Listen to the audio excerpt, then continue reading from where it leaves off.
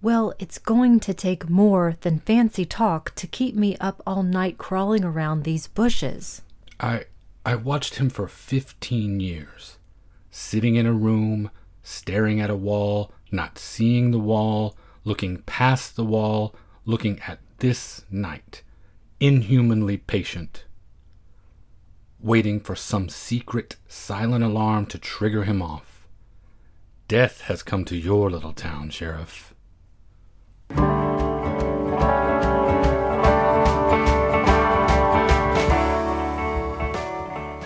Welcome to the Magic Lantern Podcast, an ongoing, informal discussion of the films we love and the things we love about them.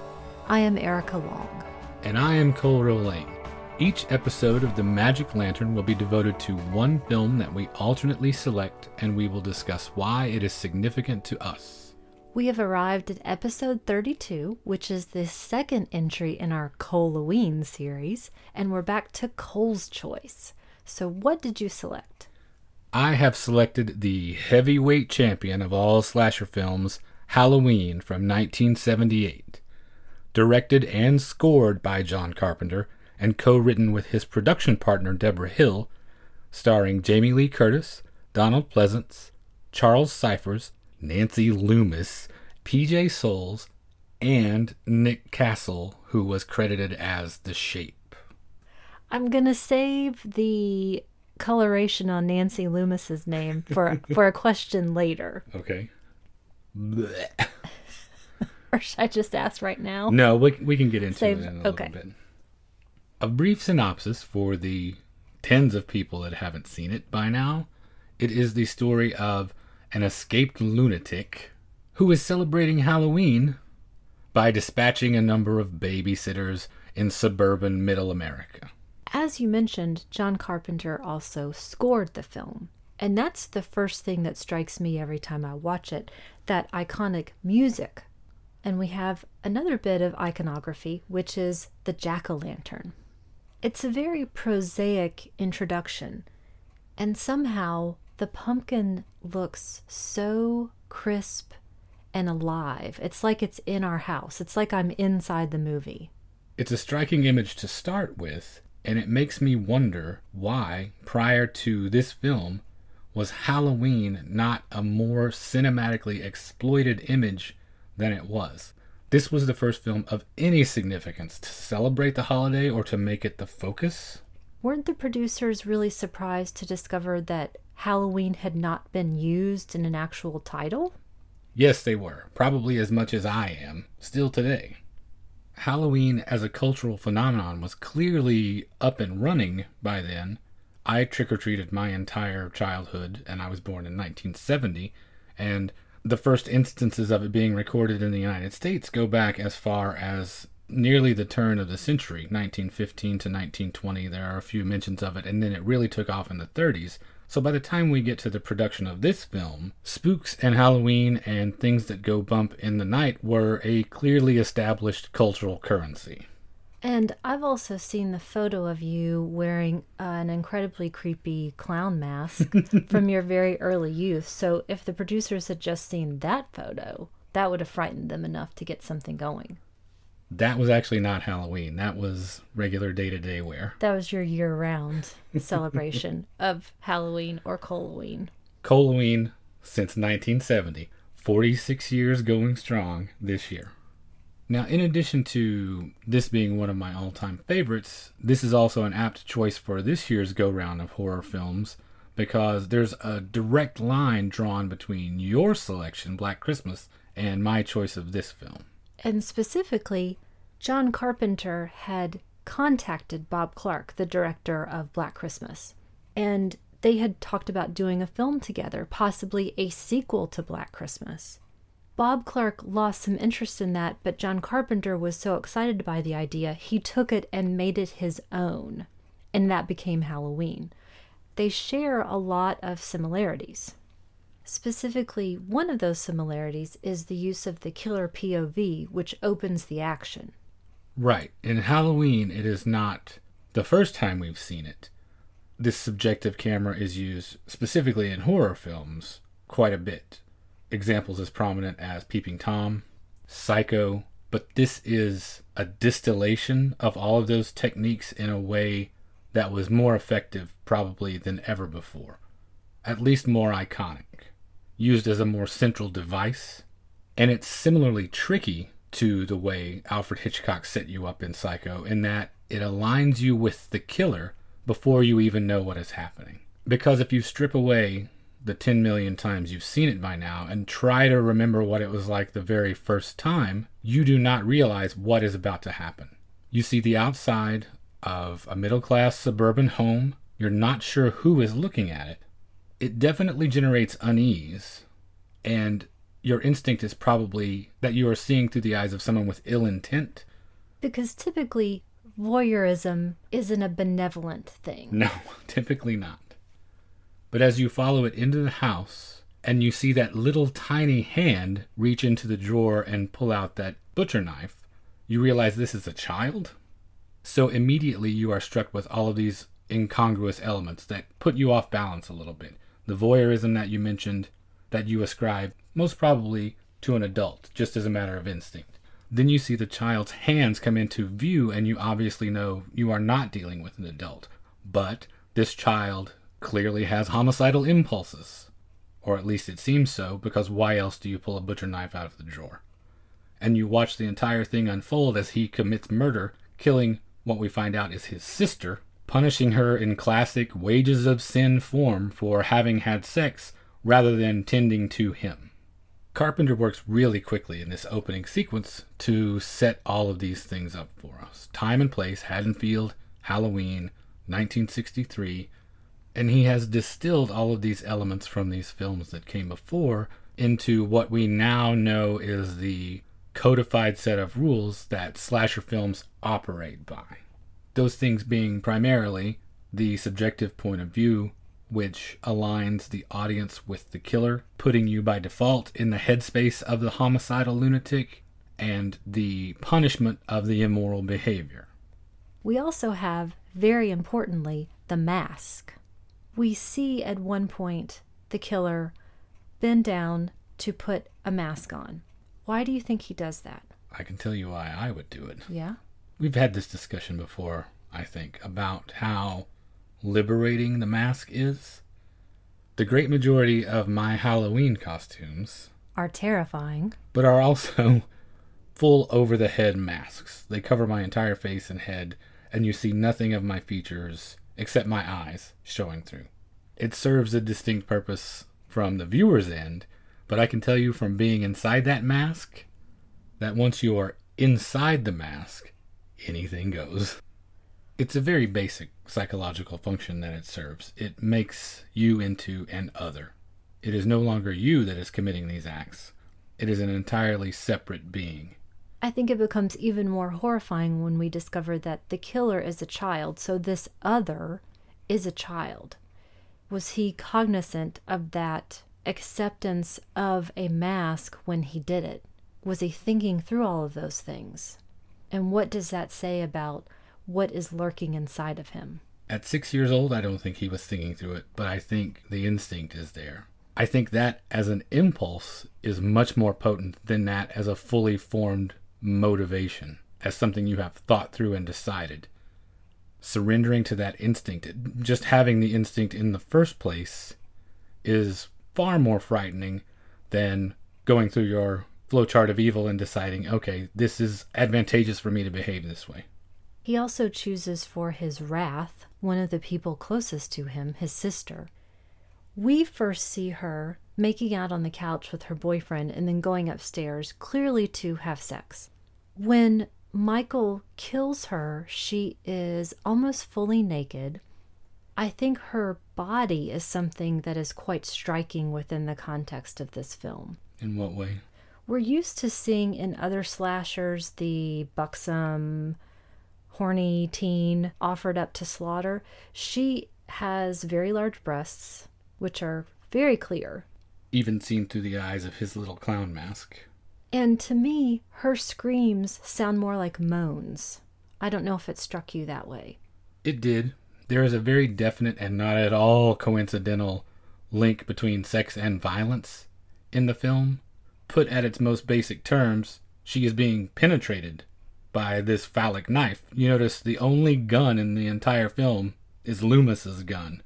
Every other murder is much more personal and easily interpreted as having at least some facet of sexuality. And they've chosen the most unsubtle non-virgin to be the first body. Absolutely. Like I said, Carpenter has distilled all of these things here in 1978, just 4 short years after Your Choice of Black Christmas, for instance, streamlining it, codifying it. To make a weird comparison, I think of Black Christmas as, say, a moray eel. It's ugly and awkward and slithering and lives in the crevices and cracks of a thing. Native to Canada. No, not really. Sorry, Canada. Whereas by the time Carpenter has put his stamp on it, it is now clearly a shark. It is built for speed and efficiency. It is sleek and it is streamlined. Its primary function is text, and it is seldom slowed down by something as pesky as subtext. It is all about, let's kill some horny teens. Now, that is not to say there is not plenty of interpretation that can go on with it, but it's certainly not because of what Carpenter built into it intentionally. Carpenter, though, offers his own interpretation of this. He says that he didn't set out to make death the punishment for the teens who are having sex, that they are simply too distracted by sex to notice what is going on around them. But I would dispute that by the choice of the bodies that he uses to be killed. Is that a legitimate position, though, that he holds? You were a teen once. I was. I'm yanking my collar a little bit. I was once in an office park that wasn't used at night, making out in a back seat, only to be surprised by a knock at the window, and it was a cop, and I did not see that coming. Tell me more. So, maybe there's something in that, a yes and no. Okay. A viable position. So we see the sister murdered by an assailant that is still unknown to us. She says the name here, Michael, but that means nothing to us at this point. Then, via the killer's point of view, we see them go down the stairs, out the front door, onto the front lawn as a car pulls up, and it is revealed that the killer is a child, and these are his parents who are just arriving home to find the terrible thing that he's done. They take off his mask, and we see the young child, and we see that the knife that he's carrying is practically half of his body. He looks, if anything, dazed. Clearly this was supposed to be a huge shock to the audience, that this was a child that committed this crime. Does it affect you that way now? Yes, Still definitely. does. In part because when his parents take his mask off, he has almost no expression. There's definitely no remorse on his face. And that's very horrifying. I don't recall it affecting me that way, being a huge surprise, and definitely not a shock. I was not taken aback the way I think I was supposed to be, the way the filmmakers intended me to be. Is that because you were walking around all year long with a clown mask on, plotting who knows what? I think I've always had, even at a very young age, a very clear picture of what human beings are capable of. And I'm not as uncomfortable with that idea as a lot of people are, facing whatever darkness might be inside them. We'll get more into this later when we talk about the economy of time within the film and what would be possible, why it's plausible that events would unfold this way. Now we jump ahead 15 years, and it is the night before Halloween. We see the late, great Donald Pleasance in a car driving with a nurse in a torrential rainstorm, and they're going to transport Michael, the youth that we saw 15 years earlier murder his sister. He's being transported to meet a legal obligation, and the doctor and the nurse are talking about what the doctor is going to say at this hearing. He's going to insist that Michael never get out. Never, never, never, never. He also refers to Michael as it, while the nurse, that smug jerk, keeps smoking. You have something personal against this nurse because she didn't strike me that way as much as she just struck me as a rookie. In fact, she protests what she perceives as his lack of compassion when he is referring to Michael as an other, as a neutral, a non-human. I use the term smug jerk. That's how she has always struck me from my very first viewing of the film to all of these years later. She thinks she knows everything. Okay. She thinks she can tell him his job. And I always dislike people who refuse to face facts. Now, her smug jerkness builds to a crescendo. And I always remember it as she is the second to die, but she's not. No, she does not die. That's probably some schadenfreude on my part. I want to see smug jerks get their comeuppance, but she doesn't particularly. But now she does know the truth. But essentially, I don't like it when people can't understand the facts as presented to them and make reasonable determinations based on it. Not everyone is inherently good. Just because someone is young doesn't make them innocent. No, but this situation is so far outside the bounds of anything approaching normal. Would it not be reasonable for her to look at Loomis as an Ahab, and he is crazy and paranoid? Certainly a lot of people see him this way, and that could just be my viewing of it outside, knowing what's going to come later. But I will say the flip side of that is I can come into something like Texas Chainsaw Massacre and ask, why is Franklin so terrible? Jesus, that's obvious. So I guess I'm going to create the website for Smug Jerk Nurse. Okay. And then everybody else will think that there's something wrong with me. So they arrive at Smith's Grove Sanitarium to discover the loonies are loose. Donald Pleasance goes to the guardhouse to try to determine what is happening, and in the meantime, one of these loonies clambers onto the car, assaults and terrifies the nurse, manages to remove her from the car. He jumps into the car and takes off with a station wagon like he's A.J. Foyt. Who is A.J. Foyt? Did you not watch Wide World of Sports when you were little? I guess not. He was a race car driver. Okay, so deep cut reference then, I guess. Right. She is definitely feeling the agony of defeat. Shirley Muldowney. Good one. Same era. Because I saw the movie Heart Like a Wheel. With Bonnie Bedelia. Yeah, your favorite. I love Bonnie Bedelia. Anyway. She's not in this film. No, unfortunately. He's off with the car. Loomis proclaims, the evil is gone from here. And your smug nurse got her comeuppance as she lays in the gutter, soaked with rain, and realizing now that she should have listened to Dr. Loomis. He drives off into the night. Sun rises on the next day. We find ourselves back in Haddonfield. It is now the morning of Halloween. Here we are introduced to Jamie Lee Curtis for the first time as Lori, who is on her way to school and running an errand for her real estate agent father, dropping off the key to the Myers house. She meets her young charge, Tommy, who she will be babysitting that Halloween night, and they walk together to school for a little while. They go to the Myers house together, and he is clearly upset by it because that is the spooky house in town. Obviously, it has a history, and his generation may not know specifically what that history is, but everyone in town knows that this is the spook house. Did you have a similar house when you were growing up? We did as well. It was a very small town, and there was no specific history to it. It just looked creepy, and no one lived in it for a long time. Ours was a really large house that was set up on a little bit of a hill.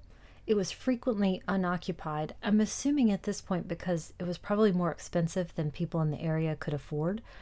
And so it lent itself to peeking in windows to see if you could see ghosts creeping by.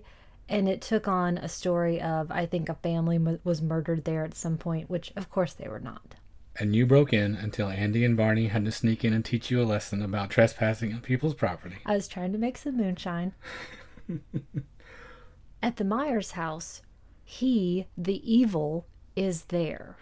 We hear him breathing, and we clearly see a silhouette. A silhouette that sees both Lori and Tommy significantly. So Michael has clearly made it home. Which is something that Loomis is trying to tell everyone, because here we cut back to him talking to the administrator of Smith's Grove, explaining to him that proper precautions were not taken, and we should all be going to Haddonfield because that is where he's headed. And this ties back to something that you were saying about the nurse, because equally in this situation, it's clear that no one believes him. No one has listened to his dire warnings all this time, and proper precautions have never been taken. Which, again, to me is crazy. You have a child murderer with whom, if you had spent any time, you would see there's nothing going on inside of him that's any good, and no one wants to believe. What more evidence do you need? So I guess what I'm saying is, if you came to me tomorrow and said, one of our kid neighbors is up to no good, I would believe you in a second. I also love in this scene that they very clearly acknowledge something that I think the vast majority of the audience had been asking themselves at this point. How did Michael drive?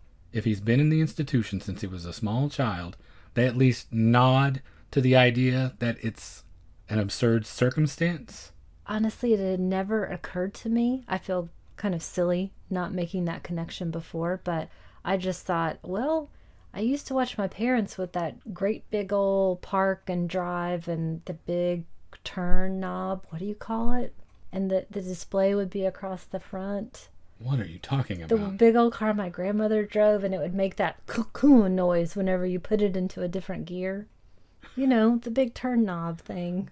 That how hard is it? You just stick your foot and, go, right? That's driving. I would like to point out to everyone that it looks like, based on the gesture that you're making, trying to describe this thing to me, that he is either sailing a spinnaker or whitewashing a fence. The gestures you are making have nothing to do with driving an automobile. You know, those great big old boat cars and the steering column or something. I don't know. I can drive a stick. That's hard. Okay. Driving an automatic is not hard. Especially if they gave driver's ed classes at the sanitarium. I guess I did think that maybe they did that. Occupational therapy? Okay. I don't know. Yes, let's teach a class that shows them how to boost cars. Well, because that's clearly going to come in handy. For those of us in the audience that it didn't occur to, I guess they didn't even need to include that in the script. They could have just left it out and we would have gone with it. Okay. Just like, well, we believe all kids are kill crazy murderers, probably. That's much closer to the truth. But significantly, no one is listening to Loomis. They still aren't. They still do not believe that something so crazy could be taking place. Now, speaking of youth, we are in school with Lori, and she is in what I'm assuming is an English class, and the discussion is about fate. This is where I was really struck by how distinct Jamie Lee is as a physical presence. Her face has that heaviness of jaw. She has very striking lines. It's an odd young face. And during this discussion of fate, she sees the car, which we know is the government car that Michael has stolen, across the street, just sitting there. She is being watched. And it ties into the lesson plan, coincidentally, because fate being personified as immovable and a natural element figures mightily into the myth of Michael Myers. As the teacher tells us, fate never changes. It stands where man passes away. An idea that dovetails nicely with how I like my killers. You know I prefer them hulking and silent. To do a show where we talk all the time, I'm really not big on talking. I would much rather observe and listen, and it is much more frightening when a thing is just implacable and relentless and doesn't have to run its mouth all the damn time. I, on the other hand, prefer my killers like Joanne Worley.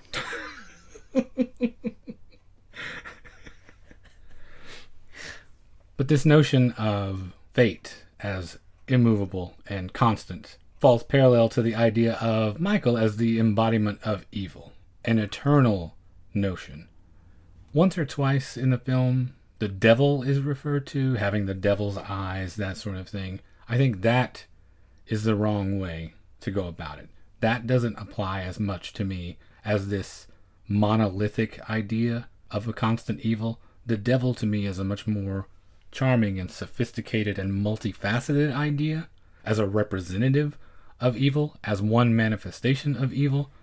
But the idea of evil itself as being an immutable thing that you can make no appeal to, that is humorless and featureless and has nothing human in its face, it's very effective the way he's presented. And this mask, for example, that we soon see, we haven't seen yet, was a brilliant choice. A complete stroke of luck, an accident, cost $1.98. It was the best $1.98 horror filmmakers ever spent. Within this discussion of fate, does that mean that these teens, through their actions, have invited this fate, or it was always going to be their fate? Well, based on what you tell me about your experience and the inescapable horniness of youth, they were clearly on a collision course. Within the rigid moral framework of these films, I think it is definitely an issue of punishment that is avoidable because you see characters that don't indulge in that survive.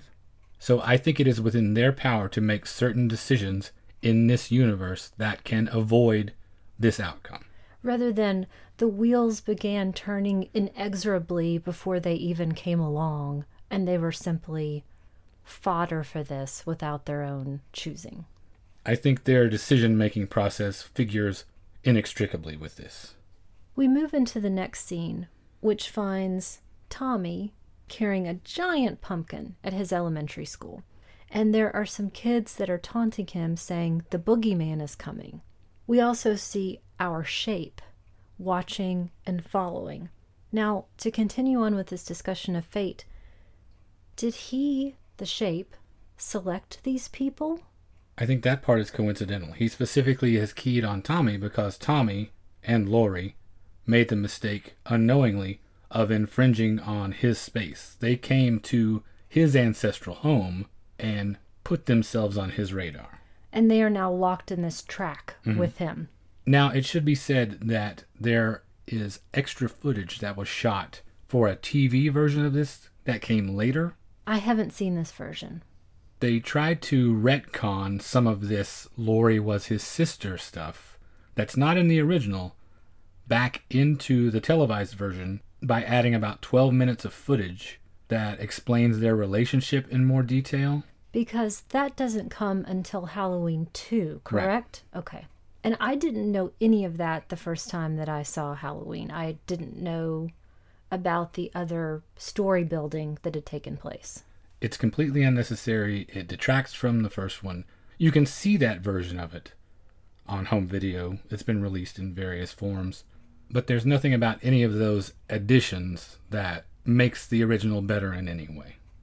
The kids don't know how prophetic they are when they are telling him the boogeyman is coming, because in fact, the boogeyman is here. As an aside here, boogeyman is a word I've always had problems with. Okay. It sounds terrible in my ear. It puts me on edge. It's one of those words that has the feel of something unpleasant to me. So I never say it, and it's said multiple times in this film, and each time I think I cringe a little bit. Probably going to be said at least a few more times in this podcast, because we need to discuss what an ancient idea the boogeyman actually is. Thank goodness in our playlet I wasn't called upon to say boogeyman, because it... Ugh. I didn't even think of that when you just said it. Yeah, and did you hear me say ugh right afterwards? I just don't like it. At any rate, it's a very old idea. So old, you practically can't trace the origins of it. And it very definitely suits Michael Myers as a horror icon. It's typically a masculine presence. He has no specific appearance, so the blankness of that mask fits with the mythology very well. Or the concept of the Shape. And his primary function is to frighten children into proper behavior. So, again, goes quite nicely with the enforcement of this rigid moral code, and these illicit teen behaviors have to be punished. It does, however, run counter to the idea that since developed from the franchise of Michael Myers being one of the most recognizable and distinct villains in horror film history. Is there a more recognizable boogeyman in contemporary culture that you can think of? I don't think so, because everything else I could think of, and especially during Halloween season, has a form and a face and a name and a story. But so does he. I think, though, he brings up more questions than he does answers. So much of his motivation is ambiguous or up to interpretation. In 1978, it is. Now, no. Now there's such a convoluted and ridiculous mythology with a Halloween franchise that doesn't apply the same way anymore. I think I'm specifically talking about Michael Myers in this film, Okay. rather than what would come after or be changed later. And I could put on the overall and the mask. Anyone could don these outward trappings. As I often do. Oh, God. That was a creepy look you just gave me. And become very, very frightening. It's as if form is just trapped in an outward shell, but there's no real matter. There are other prominent examples. Famously, Jason, Freddy. Richard Nixon. I was trying to think of scary masks. All I could think of immediately is the Billy Joel song. We didn't start the fire. Other names just started coming out at me. Anyway. Are you about to launch into one of your patented Erica Long song parodies? I am not. You are the Weird Al Yankovic of film podcasts. I think that's giving me way too much credit. Okay. But with those other famous killers, to me they're not as interesting because, as I said a moment ago, I like having questions that I don't know the answers to. He's inexplicable. The comparison that you had mentioned, what we are watching right now, the 1978 version, and then what comes after later, to me is really well represented in this next scene when Dr. Loomis is on Michael's trail. The filming of this scene is my very favorite. When we take the work that is done by The Shape in its entirety, I love the way all of that action is filmed. But this specifically is all about visual suggestion. And I feel like we traded suggestion and artistry for blood and trash and gore and overly simplistic explanations. That leads me directly into another question I had for you, actually. I'm glad you brought that up. I was thinking about the things that you in particular find attractive or unattractive about the genre, and I was thinking about the vast gulf between this, when it came out in 1978, and the horror film landscape in 2007, when Rob Zombie's remake of this came out. And beyond, up to the present, and this simplistic thing that you talk about, where in the new version, he goes back and recreates a home life and feels like he has to explain every little thing that led up to Michael becoming this thing. Absolutely unnecessary. And everything about it being amateurish and even more textual and no subtextual than Carpenter's version is, which is going some. Have you see the evolution of the horror film from the late 70s until the early 2000s? What are the major differences that you see? We have talked a lot on this podcast and separately about characters who are unlikable and what that might mean within the context of the film. I don't have any problem watching a film with unlikable characters if that is the point and fits within the context of the story. I do have a problem when someone has created a film and I'm supposed to identify with garbage people, as I term them, and all I want to do is see them gone. Not because I want to cheer on the killer or have some sort of sense of bloodlust that must be satisfied, because they are so repellent and abhorrent as people to me. And that smacks of lazy storytelling rather than some sort of artistic or social commentary. The lazy thing hits upon where I think it derives from. In this world we live in now, post-advent of reality television, I think rather than characters that we are supposed to relate to, I don't think we're supposed to relate to them like you mentioned. I think these are characters, much like with reality television, that we are supposed to easily feel superior to, is how it strikes me. I think that that might be giving too much credit to some folks. I see it as often as that, possibly, as doesn't everybody act like this? Doesn't everybody talk like this? Doesn't everybody behave this way in trauma? No, they don't. And I would much rather root for a person because they've earned it, rather than simply because they were put in front of me. I'm also trying to think about what the purpose could possibly be for answering every question we might ever have or didn't even know we had. Is that because we're supposed to be stupid? Or is that because we're supposed to have our fears assuaged somehow, that this could not happen to us because of this very specific backstory that's built in? I would agree with you that it's lazy and also that it's dumb. I think it is geared specifically to hit those marks. I don't know if we agree on how come it's built that way, but it is definitely aiming for the lowest common denominator, which is a shame because an example like Rob Zombie, he strikes me as someone that I would certainly like to have a conversation about film with, because we clearly have similar tastes. We clearly have touchstone films that we share in our backgrounds. Just based on his catalog, you can tell Last House on the Left, The Hills Have Eyes, Texas Chainsaw Massacre. But by the end of that conversation, I may realize that these things we like, we don't like for the same reason. I used to watch him on TCM Underground, and I think that he was great in that, and I think he has lots of ideas. I would always prefer to watch a film made by someone who has lots of ideas rather than none. And even in something that I detested from start to finish, Lords of Salem, there are still ideas and interesting things and some artistry in it, and I feel like he at some point vastly loses his way. And I do not mean to suggest that everything should be pretty, everyone should be likable, everyone should be great, there should be clear heroes. No, that's garbage. I think we're probably saying at least a similar, if not the same thing.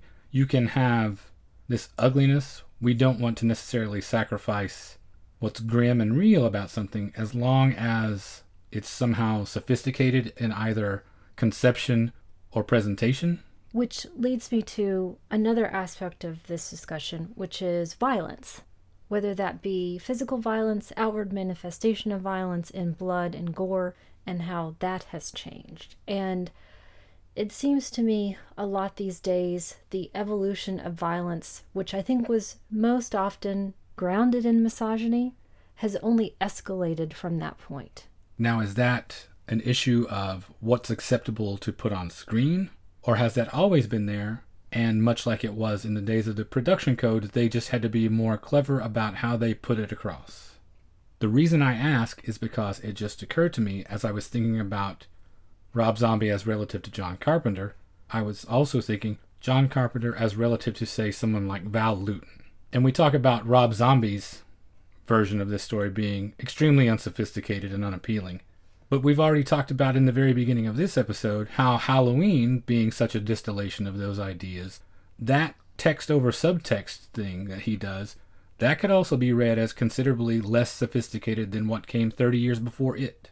Agreed. And why I mentioned specifically Judith, the first body, I think was chosen for a reason. And that's not particularly sophisticated. But eternal. I do think there is escalation. I think it is accepted and viewed that we can not just hurt anyone, we can hurt women especially, and we will rewatch that again and again. We've seen real examples of that, domestic violence. People have watched videos of those things, and rather than condemnation happening afterwards, there will be explanation or justification. You mean in a news cycle? That sort of thing? Yes. And how we continue to move further away, maybe not at this moment is a bit of a change, but move further away from the concept of equal rights. It becomes more and more acceptable that people will not stand up and say, you obviously hate women. Can we talk about this? And I don't mean specifically Rob Zombie or anyone specifically, but as an idea that is not discussed. Well, this film is pivotal to that discussion as well because of all the ideas that became gospel for the filmmakers that followed this. There is no bigger contribution to genre film than the final girl concept, which this film is ground zero for. And on its face, seems like it is a triumph of feminism. But the more I think about it, I wonder, does it start from this idea that we're all supposed to agree with, which is that women are inherently weaker? Therefore, to have the woman be the triumphant ending hero, it's because she had to overcome her nature and overcome someone stronger than her. If we saw a final boy, would we all at some level not be insisting that, of course, he's going to triumph? He's a boy. He should be able to overcome this killer no matter how strong the killer is because he is a boy. He's a man. So it would be odd to us to watch two men fighting. I don't think modern cinema audiences would accept a final boy as a substitute. I do think there are very definite fluid gender characteristics that allow a male audience to side with a female character. You mentioned her distinctive face, and I would also add her voice in this case. A number of these final girl characters are either tomboyish or have that husky voice or in some way connote an adolescent male. As opposed to PJ Souls, for example. Mm-hmm. And Laurie, I think tellingly, when she first starts in the film, she has a skirt on for school. When she goes to babysit, she is wearing pants. So she's also taken off some of those female trappings. I know I'm going to have our eternal post-show regrets where I'm going to think of 50 things that I should have said more clearly than I have. So I know there's a lot more to say about this, but we'll actually talk about it in more detail as we go because we haven't even gotten to the point where she is final. We haven't even met the other girls. Good point. You mentioned PJ Souls. Here is where we meet Laurie's group of friends.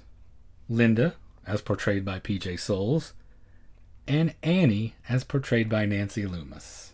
Now, is this where I get to ask what is so bad about Nancy Loomis? Oh, she's the worst. Why is she the worst? She's not my favorite, but is she Franklin level terrible? I think so. Okay. I think so. And here is why I think that. She is a terrible friend, for one thing, which already is a huge black mark against you in my book.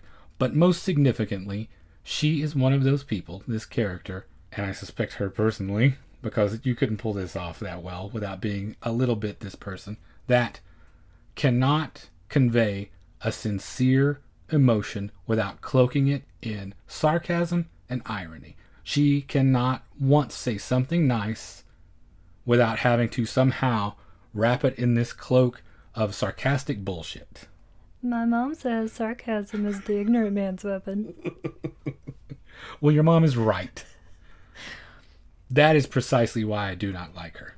She has never encountered an emotion and attempted to express it in any sincere, genuine way directly to another human being, it feels like. Okay. And she portrayed this sort of character in other John Carpenter films. Oh, that's a stretch. She doesn't get it in The Fog, though. That's a shame. Back to the group of friends, what struck me in this scene as they're talking about the machinations of babysitting for the purposes of heavy petting, screwing around, smoking, drinking, that they are at this point walking towards their fate. They've already encountered Michael once as he was driving by, and Annie yells something at him needlessly. And I think when I watched that, what would it have taken at that point for him to just back up and say, okay, we're just going to do this now? Is this why you get so mad at me when I try to confront people and I escalate situations? That I could get us murdered or get myself murdered? I think that's more it. Or I'm just being a naggy crank. That may be even more it. Actually, bingo. I don't want to be married to Annie. Oh, God, are you? No. Okay. I wouldn't say so. She shouts something at him. He stops and then drives on, and she says that she hates a guy with a car and no sense of humor, which is rich because she's not exactly the greatest wit. That did, though, scared the crap out of me when he slams on those brakes and just waits and you don't know what's going to happen. There's a lot of cat and mouse through this whole section that's really genuinely terrifying to me. The most significant instance of that being when he appears from behind the shrub on the sidewalk and Laurie spots him while Annie is running her mouth and doesn't notice. Annie goes to confront him and he has disappeared. Every element of this movement work with the shape and the cat and mouse thing that I mentioned, I love. It's very effective. We now actually have a similar hedge in the border of our front yard, which I think about every time I come jogging down the corner and see it and wonder, is somebody going to step out? This scene where Annie goes to confront him is a perfect example of what I'm talking about why her character is so reprehensible. She ostensibly does something brave, possibly. But in doing so, she cannot help but needle Laurie about it, rather than saying something like a true friend might say, "Oh, it's okay, there's no one here." She has to be an ass. There's no vulnerability and no warmth in practically anything she does. She's as much an inhuman monster as Michael is. That is a bold statement. Oh, it'll get bolder. Really? I can't wait. I've got other things to say about her. All right. Because she continues jerking around for a while, at least. Okay, so an air of menace has been established. We know that Michael is now stalking Laurie in particular and this group of girls in general.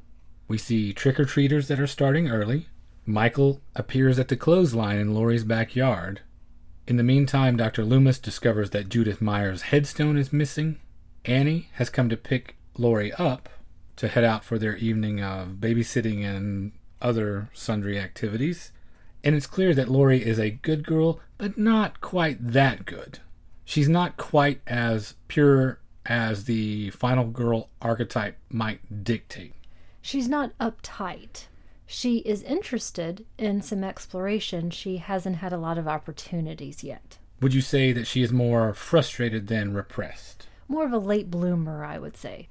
And often in a world where young people are over-sexualized, especially in teen films, everyone seems to have this wealth of experience and knowledge. She seems grounded in what her age is in the film. Clumsy, halting, like you said, curious, interested, but not extremely experienced. Annie and Laurie are in the car and they drive past the local hardware store. Annie sees her father, Sheriff Brackett, and they stop to see what's up. Just prior to that, in their rear view, Michael has been creeping behind them and that shark-colored and shaped station wagon. And when they pull up to the hardware store, they find out that someone has broken in and only coincidentally stolen the items you would need to go on a kill-crazy rampage. Some rope, some knives, a mask. This is where Loomis meets the sheriff for the first time. And Michael just coincidentally cruises the scene in the background, photobombing Dr. Loomis as he's waiting to have this conversation with Sheriff Brackett. I know he didn't get a lot of driver's education, but someone certainly taught him how to tailgate because he is 4 feet off of the girl's bumper the entire time they are driving through these neighborhoods. He learned that from me. Because he is following them so closely, he's able to scout out the layout of the babysitting situation, which the proximity of it makes very convenient for butchery. The two houses where Annie and Laurie will be are basically across the street from each other. Now, my question here is, where are all of these parents going to on Halloween night?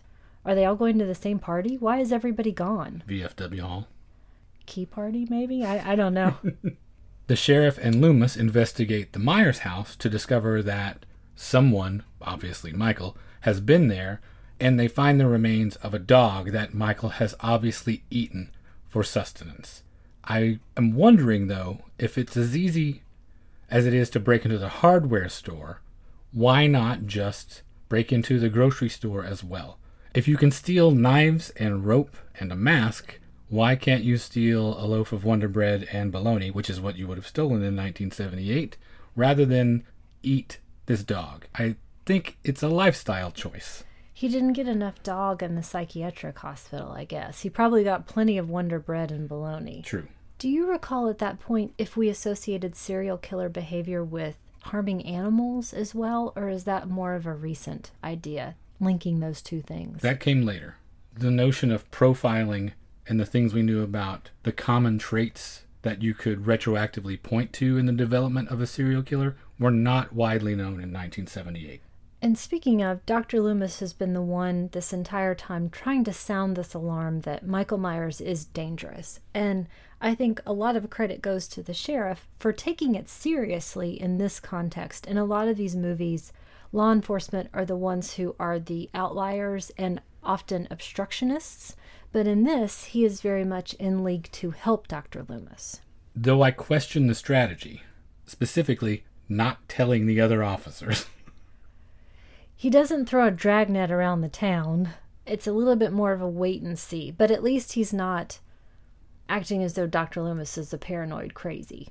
To step back and put this in a bit of context, all of this setup that we've been talking about has taken up about a third of the film, which is not insignificant, I think, especially when viewed versus contemporary films. It feels like Carpenter has really taken his time to create this world for us, and also to establish stakes that we talk about all the time. So we're into Act 2, which finds all of the babysitters now firmly ensconced in the households where they are taking care of the children. Annie's on the phone, being a jerk again, and tellingly the family dog of the people who she is working for is growling at her because dogs know people. She spills something on herself, which necessitates a change of clothing and a trip to the laundry room. Do you know how repellent I have to find you for oversized shirt and knee socks to not work on me? Are you pointing at me, or you're talking about Annie in this I'm instance? asking you if you know how horrible a person you have to be for that not to move the needle for me at least a little. Plus, you just saw a cool dog, too, so yeah, she's really screwing it up. Here's a short list of people that I would be more into seeing in an oversized shirt and knee socks. Elizabeth Bathory, Lizzie Borden, Ernest Borgnine, Joanne Worley. Adolf Hitler. In that order? Exactly that order. Okay.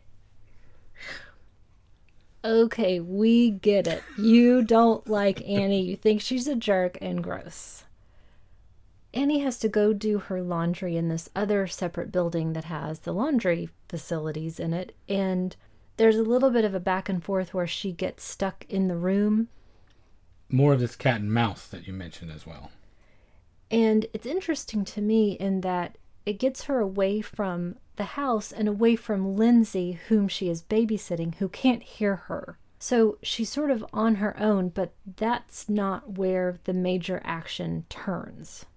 For me, it felt like, oh, the big setup, this is where it's going to happen, and it's not. So it's escalating that tension and then bringing it down and then making the kill that happens that much more surprising. That kill takes place in the garage, in the car, as she is on her way to meet her boyfriend, Paul. She is strangled by Michael in the car, and this is the first instance that we get a look at the mask. It's also a very protracted strangling. It takes a long time, the accurate amount of time that it would take for that sort of thing to happen. And her gasping and the strangulation itself sounds very real to me. And the best part of this is that first she sees the moisture condensation inside the car, and that clues her to something is going on. Again, we have these signifiers of sex. Fogged car windows and Annie's moans, which have already twice now been confused with an obscene phone call. These sounds that she makes being possibly construed as sexual sounds as well. Her death throes. And she has been partially dressed, and she's on her way to meet her boyfriend to eventually have sex as well. The other element of this, going back to why it's even more terrifying, is that even though she's in the garage and her lifeless body lands on the horn for a continuous horn sound, no one else can hear it. Everybody's at the American Legion chili cook-off. So cue the boogeyman making his first appearance to young Tommy, who is observing through the window. He happens to be hiding to scare Lindsay, and is a bad choice of hiding place, because as he looks out the window, he sees Michael carrying Annie's lifeless body back into the house, and it is terrifying to him. He frantically screams for Laurie to come see so he can show her that the boogeyman is real, but of course by the time she gets there, he's gone. And Laurie doesn't believe him, which to me seems odd because she's now seen this person twice. Very terrifying, but is quick to believe that Tommy hasn't seen anything. Has she forgotten what's happened over the course of this day? She is operating as the adult in this scene. And this is a frequent device in horror films where the adults don't believe the overactive imagination, quote unquote, of the children. So Laurie is occupying that space as a substitute for the adults, seemingly forgetting what it's like to be a young person in peril. I recently was reading a story that someone was telling about how when they were young, they made their mother sign a contract saying that if I ever come to you with this story, you will believe me. I would advise all children to go out, have one of these documents drafted, notarized, and signed by your parents.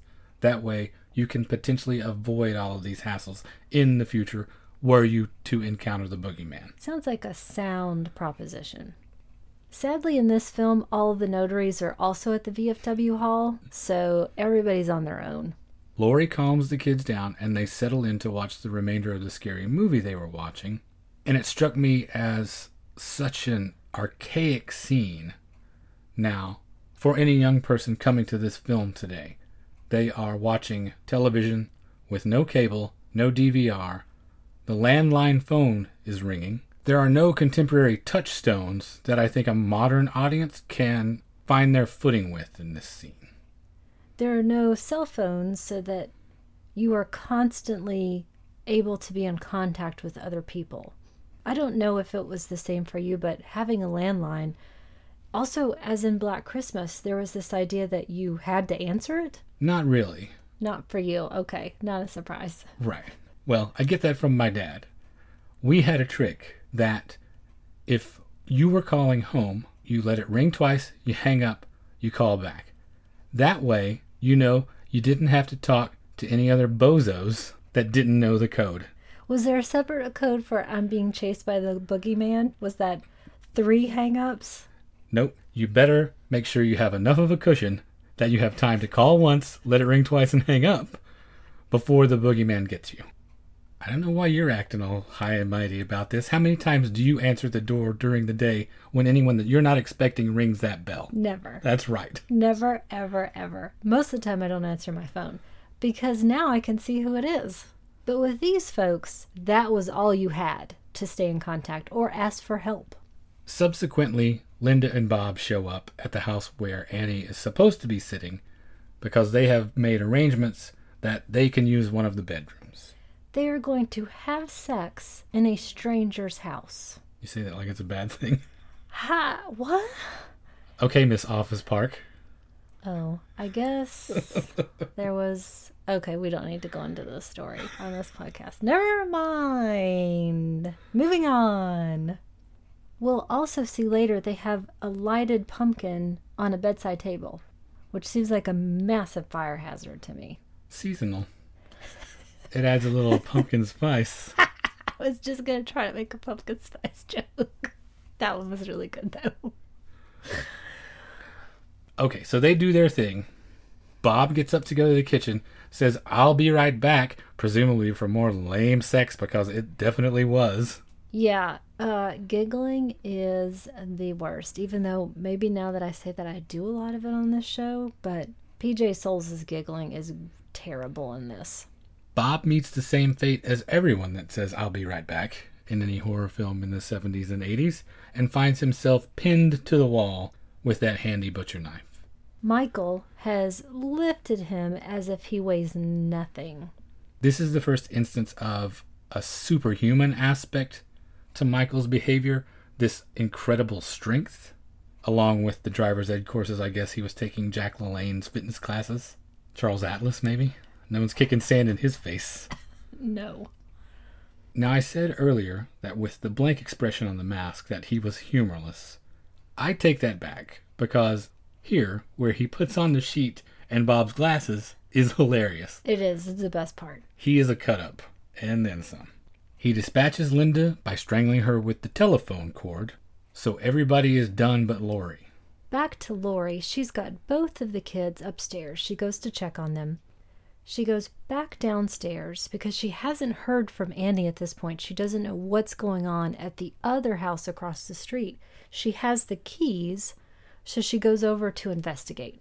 Also investigating is Loomis in one of my favorite sections, where apparently, as he has been staking out the Myers house all night long, he decides to literally turn around and see, hey, I recognize that station wagon, which has been parked behind him all night long. Is that any testament to the kind of visual tricks that Carpenter has played a few times, where the camera shifts an inch and, oh, suddenly there's the sheriff, or he goes back to the left and then there's something else that we haven't seen? So he only shows us specific sections as if we have no peripheral vision. Well, Loomis needs to get his peripheral vision checked, because if you are on the lookout for a homicidal maniac that has escaped from a mental institution, and he is driving the car of said institution, the fact that it is parked 20 feet behind you and all you have to do is turn around, not quite exactly Sherlock Holmes. It's also a gigantic station wagon, as they were back then too, so it's kind of hard to miss. The Wagon Family Truckster. Eugene Levy probably sold him that. As you mentioned, Lori goes to investigate, because everything is just a little bit too weird, with people not responding to phone calls, lights being turned off the entire time. She is going to find out what's going on. This is a significant section for me, because this is the part that drives home why we watch these movies. These sorts of fictional thrill rides that allow us to face these fears and anxieties without having to actually truly think about the ramifications of this stuff are extremely important. A lot of people probably aren't very comfortable with the idea of thinking about what actually could happen. When I think about this stretch of time that passes in the film and what I could do, or what some other determined person could do in our neighborhood, for instance, if we were to go out sneaking into houses on any given night, but especially Halloween when there's a lot of commotion and costumed characters running around, dispatching 4 people and having it go completely unnoticed is not at all outside the realm of possibility. But to sit and truly think about the ramifications of that is a difficult proposition for a lot of people. So we put it in this fictional form where we can view it safely and ultimately everything turns out okay for us, the viewer. It's an important thing to be able to do. I just read this week this terrible article on Glamour magazine's website where the author was positing that there's no way that anyone can truly enjoy horror films, which is one of the dumbest pieces of writing I've seen in a long, long time. And what was their position on this? Their position was that since they were so traumatized by watching The Ring at age 14 and not having seen really any other horror since then, it was so unappealing to them that they can't imagine how it could be appealing to anyone else.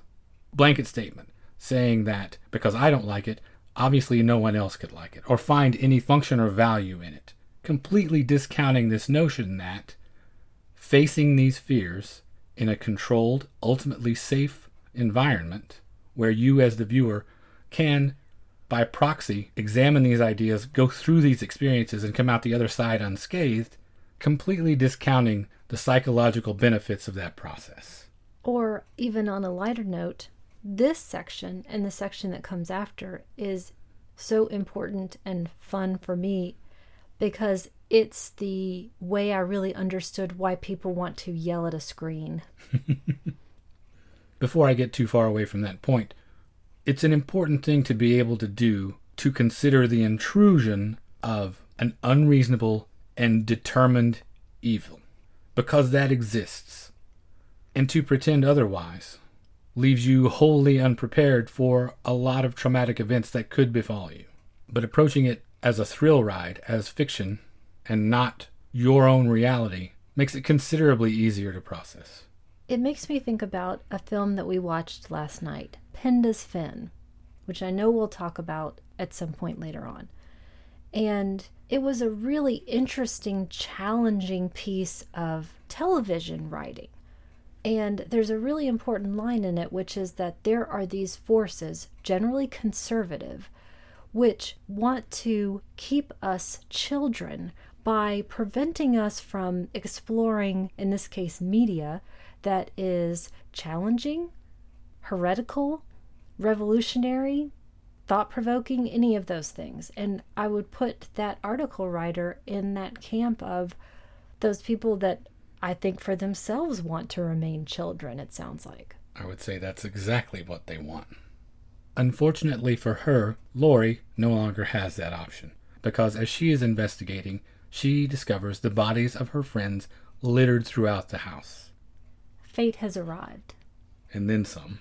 As she stands cowering in the hallway in shock, she and Michael have their first encounter. You see that beautifully placed small light come up as he is hiding in the darkness, highlighting that mask, and he attacks her for the first time. Lighting is something I wanted to mention, and I really hope people pay attention to in subsequent viewings. You've seen it earlier, but really it kicks in this section, and I know that their economical lighting was from a place of necessity, but what it has resulted in are beautiful frames of intense shadow and carefully placed slivers of light and blindness and terror, and I find it to be really effective. Michael stabs her in the shoulder, but she escapes. She falls down the staircase, runs out the front door, runs across the street to the house where she is babysitting. And she is running. Michael never runs. He walks. And that is very scary. He's never going to stop. He doesn't have to run. He moves inexorably forward. He is always there. She gets in the house in the nick of time, tells the kids to go hide, and realizes too late that she has not secured the house. He comes up from behind the couch, misses her again, and she stabs him in the neck with a knitting needle. She's done enough to kill any normal, mortal human being. But none of his reactions have been particularly normal or mortal. So you still have to be thinking, don't you, that something's going on, something odd is going on, but each time she has the opportunity to hang on to a weapon, she typically drops it. And you yell at the screen. Yes. I also write in my notes, dumbass.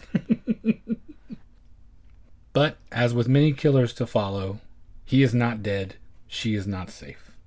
In the first of his many resurrections, he gets up again as she is telling the children to go get help.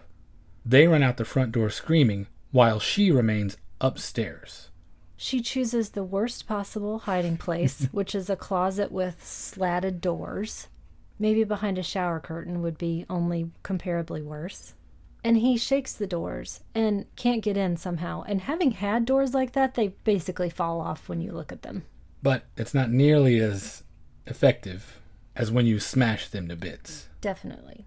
Which he does, and leans into the closet to continue his assault. In the meantime, she has undone a hanger and pokes him in the eye with it, causing him to drop his knife, which she then takes and stabs him in the stomach with. And in a smart move, she comes out actually holding it in front of her.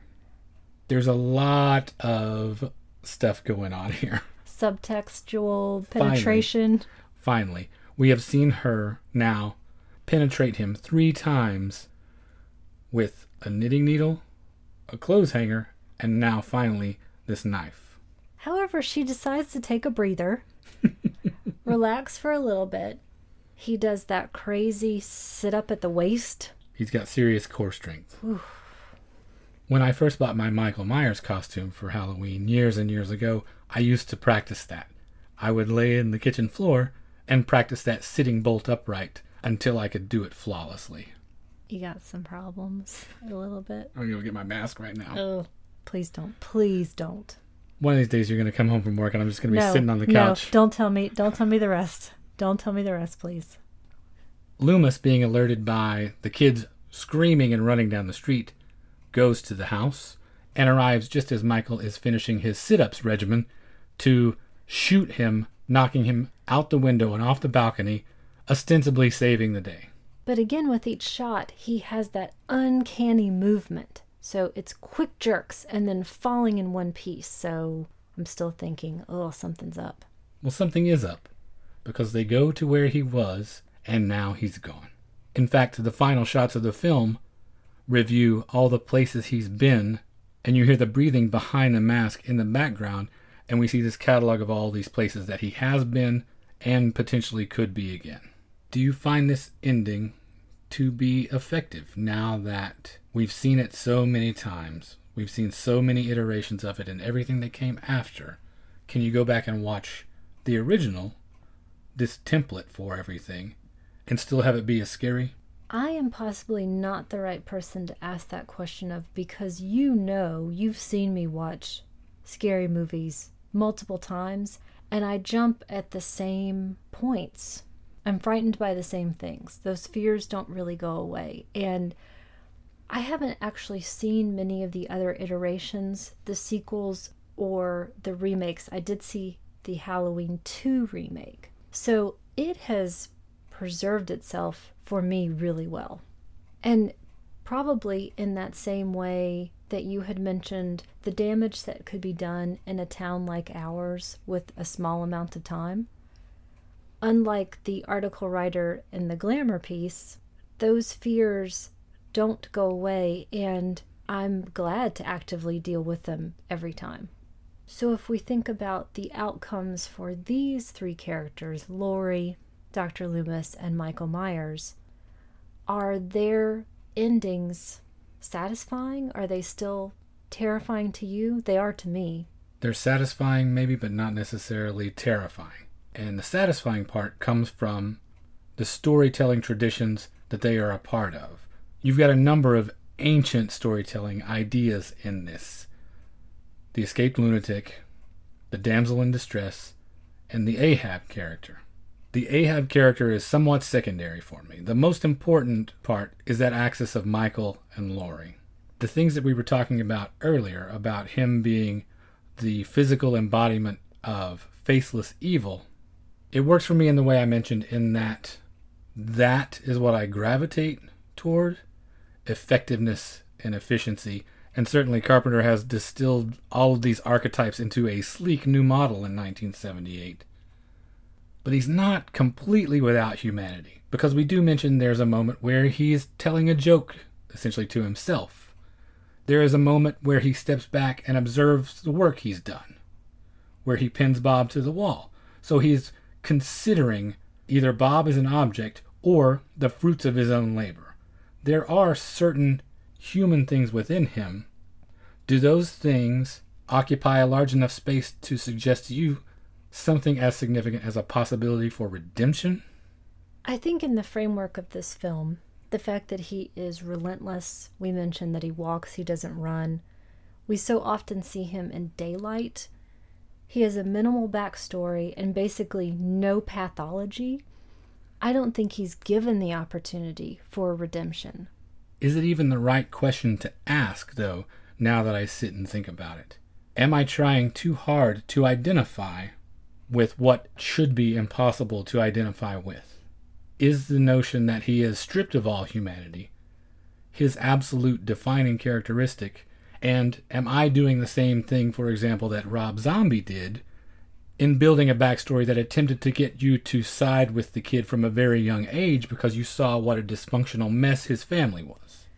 I think it is natural to consistently ask the questions why, to look for a reason, but it is so much better to not be given an answer. That's why we keep coming back, and I think we hope, most of us, that we aren't going to be told the answer, and we want to see what happens, but unfortunately, sometimes when we are, that book closes.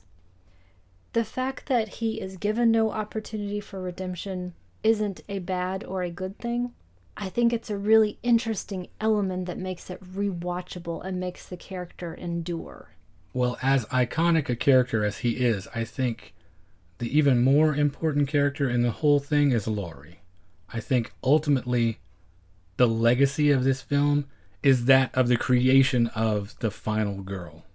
And what a far-reaching idea it is, and the infinite interpretations of what exactly that means. We could go into it and spend another 2 hours. We're not obviously going to dissect it in that detail, but you've got Freudian readings, Deleuzian readings, feminist readings, anti-feminist readings. There are so many possibilities of places to take this archetype that it's astounding.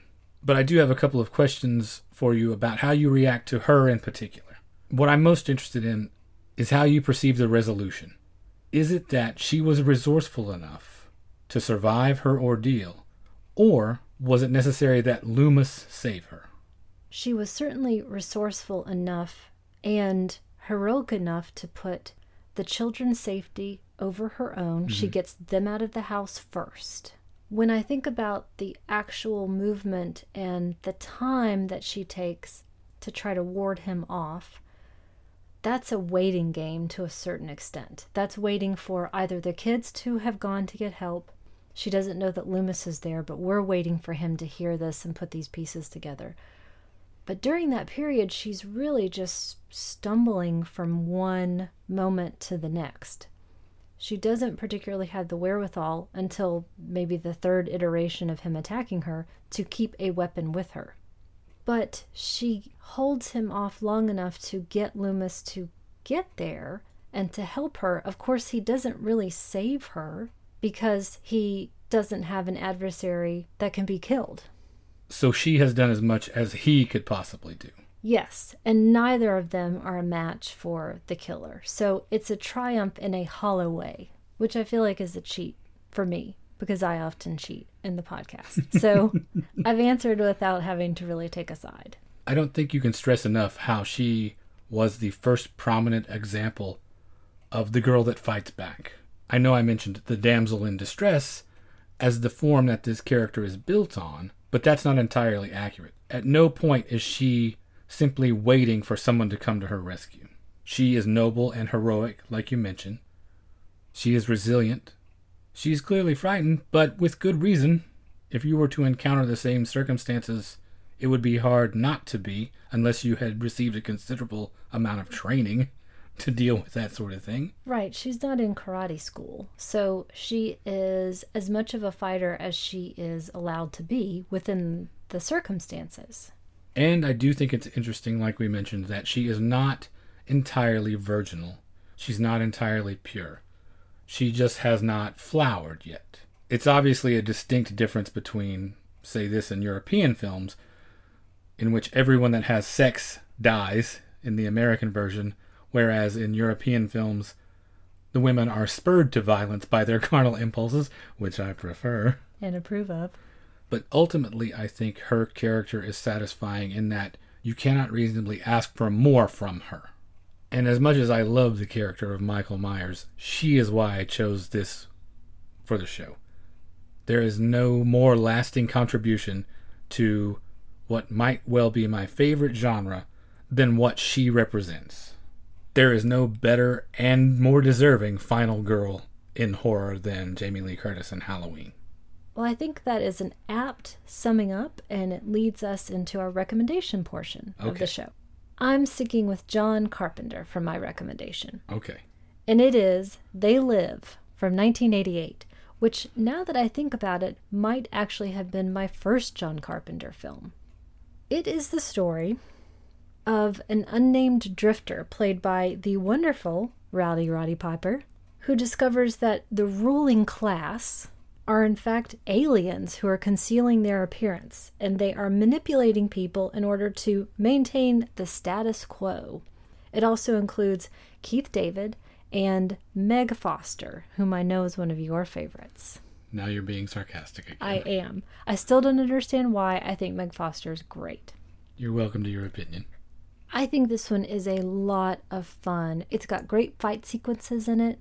Terrific performances. I think the story actually endures as well. So, big recommendation from me. They Live from 1988.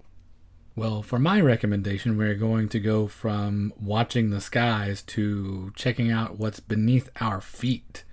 And my choice this time is Raw Meat otherwise known as Deathline, from 1972, directed by Gary Sherman, starring Donald Pleasence, Norman Rossington, and Hugh Armstrong. Donald Pleasence is on the case again, this time hunting chuds in the London Underground. I actually prefer this performance of Donald Pleasence to Halloween. It's not quite Wake and Fright level Donald Pleasence, but he is much more engaged and constantly doing those Donald Pleasence-y bits of business that are lacking in Halloween. I also like how the tragic tone of this one sets it apart and I think above other horror movies from the early 70s. There is a melancholy undercurrent to the origin of this character that is living in the London Underground and feasting on those that live above ground, as well as an element similar to your choice of class consciousness. It makes it more complex than the average exploitation fare. It's not often you get a healthy serving of pathos with your chud movies, so I highly recommend checking it out. So once again, 2 fantastic recommendations: Raw Meat from 1972 and They Live from 1988. And that brings us to the end of episode 32. If you would like to get in touch with us, you can reach us via email at magiclanternpodcast@gmail.com. We are on Instagram and Facebook. Just search for Magic Lantern Podcast there. We are on Twitter at Lantern_cast, and I would like to take a second to say thanks to everyone who gave us feedback or shared the show. Craig, Scott, and Drew at Fuds on Film. Doug McCambridge at the podcast Good Times, Great Movies. He really loved your song last time. Thanks, Doug. Aaron West and Mark Herney at Criterion Close-Up. The guys at Fearcast, the Drunken Dork Podcast, and the Naked Porch Podcast.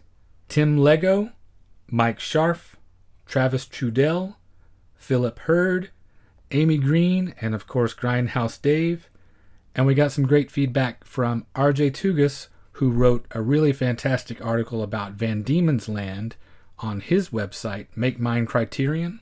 And we also inspired him with our Top Hat episode to buy a Fred Astaire Ginger Rogers collection. My work here is done.